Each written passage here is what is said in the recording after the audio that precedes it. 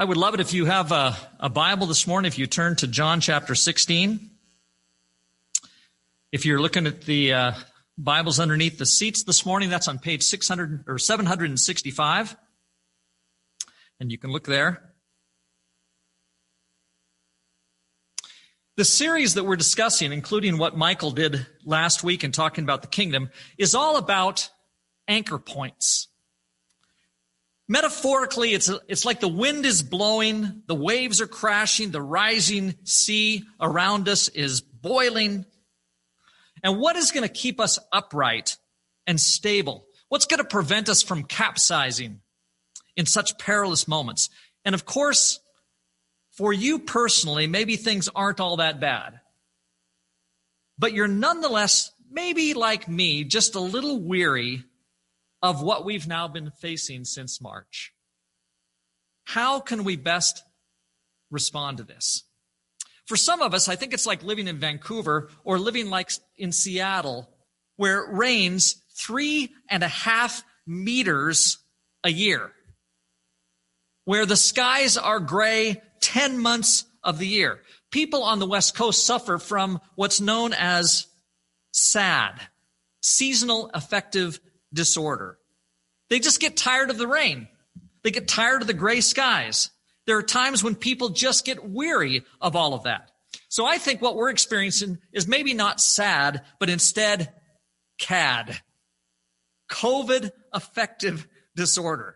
And I think I'm going to copyright that. Somebody's going to use that, and I probably can make some money because they're going to use it after I do. So it's copyrighted. You say it once in public, it's copyrighted. There you go. CAD, COVID affective disorder. The painfulness of the U.S. election, for those of us interested in such things that are going on south of the border, certainly affects moods. What's happening here, our economy, it affects moods. COVID affects moods. But brothers and sisters, we're not exactly in the same circumstances as others around us. And that's because of our Trinitarian God. It's because of the things that God has made known to us. And thank God that he has. We have a chance to actually see the bigger picture. God is not remote. God is not distant, but instead is active. He's doing things in our world. In fact, he's even doing things at this time through the church. And it might seem like we're just not functioning the way we always do. But there's just no reason why the church can't do even grander things, because God continues to work among us. Now, that doesn't mean that everything is always going to be good for those of us who are in the Lord. Paul does say all things work together for good for those who love the Lord, and it's very possible that God is going to do wonderful things through this whole circumstance. It doesn't mean everything for us is going to be perfect. But like we sometimes say, we can take sour lemons, and out of those we can make lemonade. The Lord can make lemonade out of sour lemons for sure. And we can just end up in a wonderful place even through all of this. And one of the reasons that we can do that is what we're talking about this morning. And it's because of one of the 2 or 3 greatest gifts that God has given the church. And that is the coming of the Holy Spirit. Now, it's interesting. I want us to take a little exam here this morning, okay? In the Christian calendar, we remember each year certain holidays, certain key events. And I just want to ask you what these are, and you're going to know immediately, okay? So what is the date, or what's the day that we remember when it comes to the incarnation? There's a certain day that happens, a certain government holiday even that happens, based on the fact that Jesus came into the world. What's the name of that, ladies and gentlemen? Christmas. Yes, it's Christmas, okay? That represents for us, or we remember on that day, the incarnation. Now, what about the crucifixion? The crucifixion of Jesus Christ happens on a certain good day, we would say. What's that day? Good Friday is the day that we remember the crucifixion. And then there's this day that happens very immediately after Good Friday where we think about the resurrection, and that day is known as Easter. Now, let's talk about the day on which the Holy Spirit comes into the world. There was a Jewish holiday on which that happened, but what is the day that we all know for the coming of the Holy Spirit into the world? Where do we commemorate that, and is this a public holiday as well? Well, it was the Jewish holiday, Pentecost. Do we have a public holiday for this now ourselves? No, we don't. Now, it does turn out, actually, Ryan, Jonathan, you're right about it being Pentecost, because we still call that Pentecost Sunday in the church calendar. But the fact is, the church never made out of the coming of the Holy Spirit into the lives of the church as special day as it did days like Christmas or Good Friday or Easter. And so it's not for us a public holiday in the Western world. In fact, we actually don't think much about it. I can't ever remember coming to Pentecost Sunday and thinking to myself, it's Pentecost Sunday. This is the day the Holy Spirit came into the life of the church. I don't think I've ever actually thought about that. And what I want to say today is that I think actually that's a fairly major mistake. I think the church has probably blown it here. We recognize the day, for sure. We do have Pentecost Sunday, but none of us really know anything about that day. We don't stop and think about Pentecost Sunday, it being that particular day, which scripturally might be a bit odd. Listen to these words from Mark chapter 1, verse 6 through 8. John wore clothing made of camel's hair, with a leather belt around his waist, and he ate locusts and wild honey. And this was his message. After me comes the one more powerful than I, the straps of whose sandals I'm not worthy to stoop down and untie. I baptize you with water, but he will baptize you with the Holy Spirit. And so according to John the Baptist, what is the chief difference between the coming of John himself and the coming of Jesus Christ, the Son of God? Now, we could say, you could look at the passage and say, well, it all has to do with power. And I think there's something to that, although we're going to see in a moment that that's linked directly with the Holy Spirit. But the last line here is key. I baptize you with water. And up above this, it had talked about the baptism of John being for the forgiveness of sins. But he will baptize you with the Holy Spirit. It's like John is saying, this is, in fact, the key demarcation between who I am as a prophet, John says, and who he is as Messiah. We automatically jump to the idea that the perpetual forgiveness of sins is the big difference between John and Jesus. And there's certainly something to that too. But the coming of the Holy Spirit, at least in the eyes of John, seemed to be as monumental, as big of a difference between himself and Jesus as anything else. Now, it's not just John who says this kind of thing. And so you can look at this passage, Acts chapter 1, verses 4 through 5 and verse 8. He gave them this command: don't leave Jerusalem, but wait for the gift my Father promised, which you've heard me speak about. And by the way, this is happening after Jesus has risen from the dead. He's now in that period of 40 days where he spends time with the apostles and teaches them about the kingdom. And it's interesting because I would say if I had 40 days left with the apostles, that the things I would talk about would be the most important things. I'd make sure that those things got covered. So he says, don't leave Jerusalem, but wait for the gift my Father promised, which you've heard me speak about. For John baptized with water, but in a few days you will be baptized with the Holy Spirit. You will receive power, see that? When the Holy Spirit comes on you, and you will be my witnesses in Jerusalem and in all Judea and Samaria and to the ends of the earth. And so according to Jesus, the next major event following his death and resurrection is the coming of the Holy Spirit upon the church. The coming of the Spirit into the lives of Christians.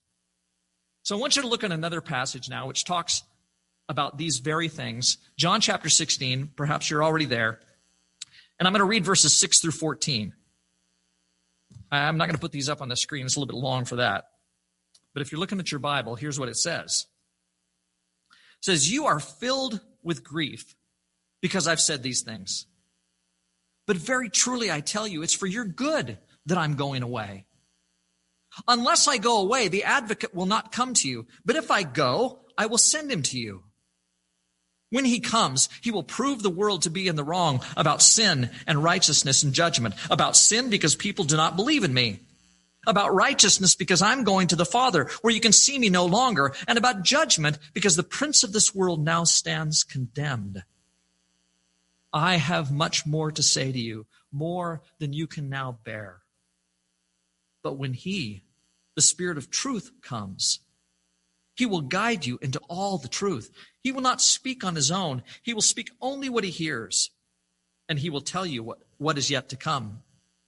He will glorify me, because it is from me that he will receive what he will make known to you. Wow. I mean, this language is solemn kind of language. This is Jesus making it really clear that it's actually of advantage to the church that Jesus himself leaves and the Spirit comes. Now just think about what I just said. It is of advantage to the church for Jesus to leave.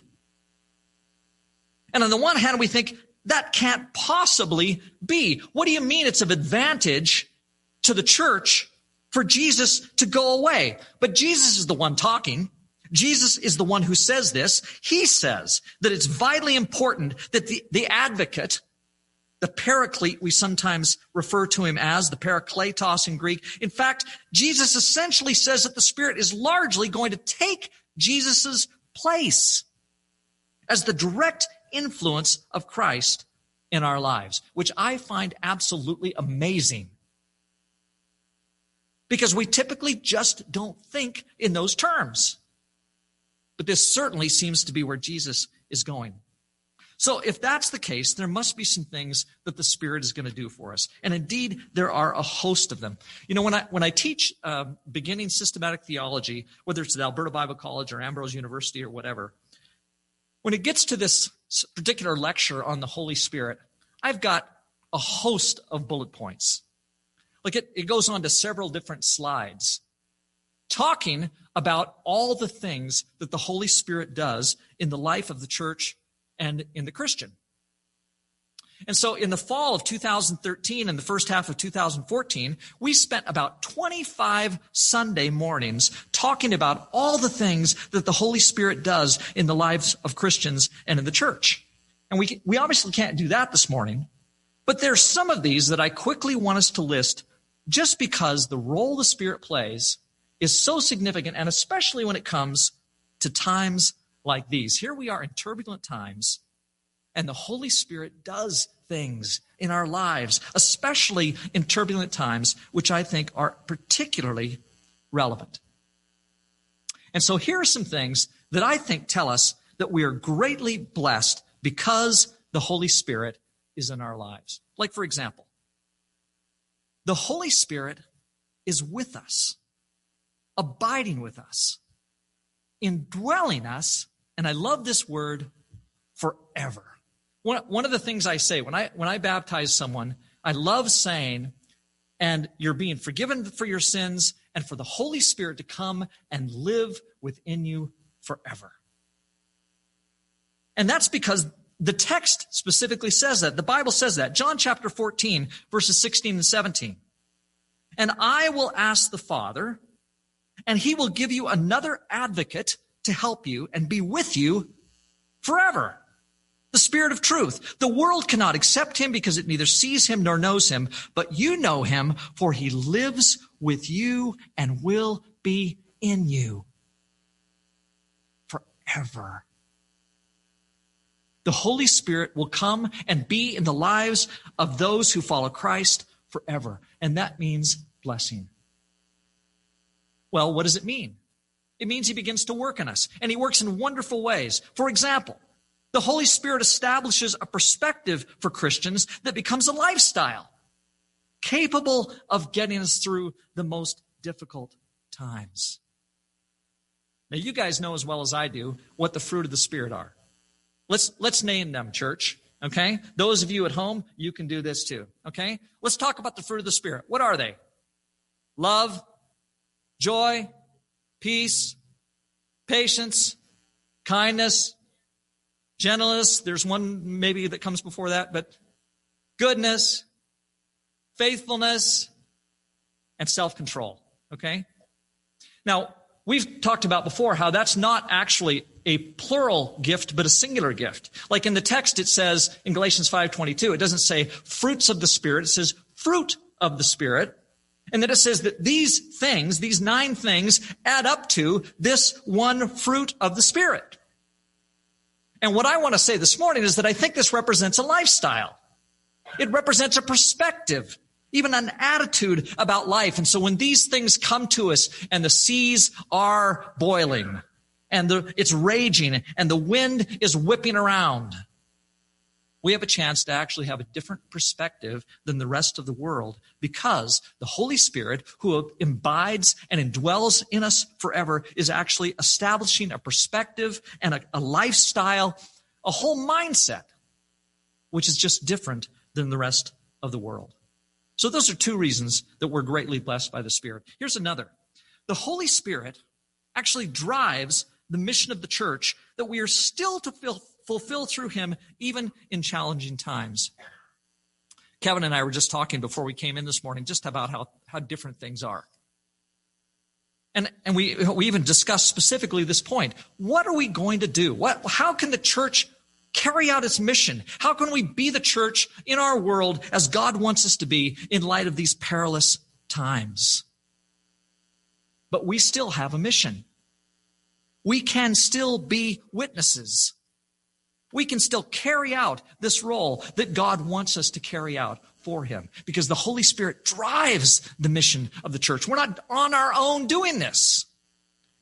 And so in Acts 1:8, when he says, and you'll be my witnesses to Jerusalem and Judea and Samaria and to the ends of the earth, that's just the beginning of the role that the Spirit plays throughout the book of Acts as the Spirit drives the mission of the church. And that's a blessing to us. Fourthly, we are gifted for the building up of the body. You turn to 1 Corinthians chapter 12 or Romans chapter 12 or Ephesians chapter 4, and what you see here are these gift passages. And the gifting passages consistently talk about how we are gifted for the sake of building up the body of Christ. Which means that in the darkest times of our lives, the Spirit comes with his encouragement. We receive this from others, but it's the Spirit working through them that encourages us and extends to us his grace of encouragement. And isn't it true that the Spirit working in us to encourage others is one of the greatest things that becomes encouragement for us? So we encourage others, they encourage us, and there's this mutual encouragement that takes place even as the Spirit works within each of us to encourage and build up the church. I don't know the things that encourage you right now. Like right now, if I ask this question, what encourages you? Or what if I said, who encourages you? If there is someone who really is encouraging to you right now, and you'd say, boy, they're gifted with the gift of encouragement, they encourage me, it's because of the Holy Spirit that they encourage you. They are one who is gifted by the Holy Spirit to encourage. And in fact, that encouragement comes as directly from the Spirit as it comes from them. And isn't it a blessing that God sent his Spirit into the world that we might be encouraged in this way? And then lastly, the Holy Spirit is present when we pray. Look at these words from Romans chapter 8. We do not know what we ought to pray for, but the Spirit himself intercedes for us through wordless groans. And he who searches our hearts knows the mind of the Spirit, because the Spirit intercedes for God's people in accordance with the will of God. And so it's God's desire that the Holy Spirit be working in our prayer lives. Prayer is not just dependent on you. It's not dependent just on your words. It's not dependent just on your attitude. It's not just dependent on your perspective or how spiritual you are, or whether or not you just got done sinning. The Holy Spirit is present in our prayer lives. And it's a beautiful, wonderful blessing and thought to think that when I pray, that something's happening between myself and the Holy Spirit and the Father, and that God is hearing those prayers specifically because of the Spirit present in our lives. And if the Spirit is there when we pray, if He enables us to encourage and bless others through His gifting, if He drives us to fulfill God's mission, if He establishes for us a life perspective, a direction and lifestyle blessed by Him, if He is dwelling with us forever, even at the darkest times, then the Holy Spirit is certainly one of these great anchor points for us on which we have to depend. I'm just so grateful for the ministry of the Holy Spirit. And what I'm suggesting this morning is openness. Openness to the Spirit. And I think for each one of us, this is going to look a little bit different. What does it mean in your life for you to be open to the Spirit? It means that we're not in this alone. But the Spirit's work is greatly limited if we ignore Him. He can't work near as well in a life that doesn't acknowledge Him, that doesn't give way to Him, that doesn't trust Him, that doesn't proactively access His power, that doesn't throw the anchor over the side, which is the Holy Spirit, and tie up to it so that it can be our docking point and the thing that carries us through. Paul says in 2 Corinthians 3:17 that the Lord is the Spirit. And I think he wants us to acknowledge this part of himself and to access it, to recognize its presence in our lives. So again, I know what that looks like for you. But I want to ask you this week, as you enter into another week, to pray specifically about the presence of the Spirit in your life. What does this look like for you? What does it mean for the Spirit to be active in your life? And how is the Spirit's presence going to carry you through perhaps some difficult times? Let's pray.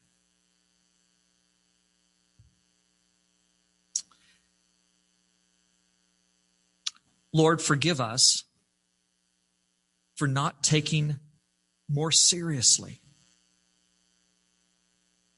the gifting that we have received from you that comes with the Holy Spirit. We thank you that the Spirit strengthens and empowers us, is present in us, is present in our prayers, is present in the mission of the church, gives us peace and comfort, and changes our mindset and lifestyle. But Father, help us to be open to that. Open our hearts that we might let your Spirit fully live within us.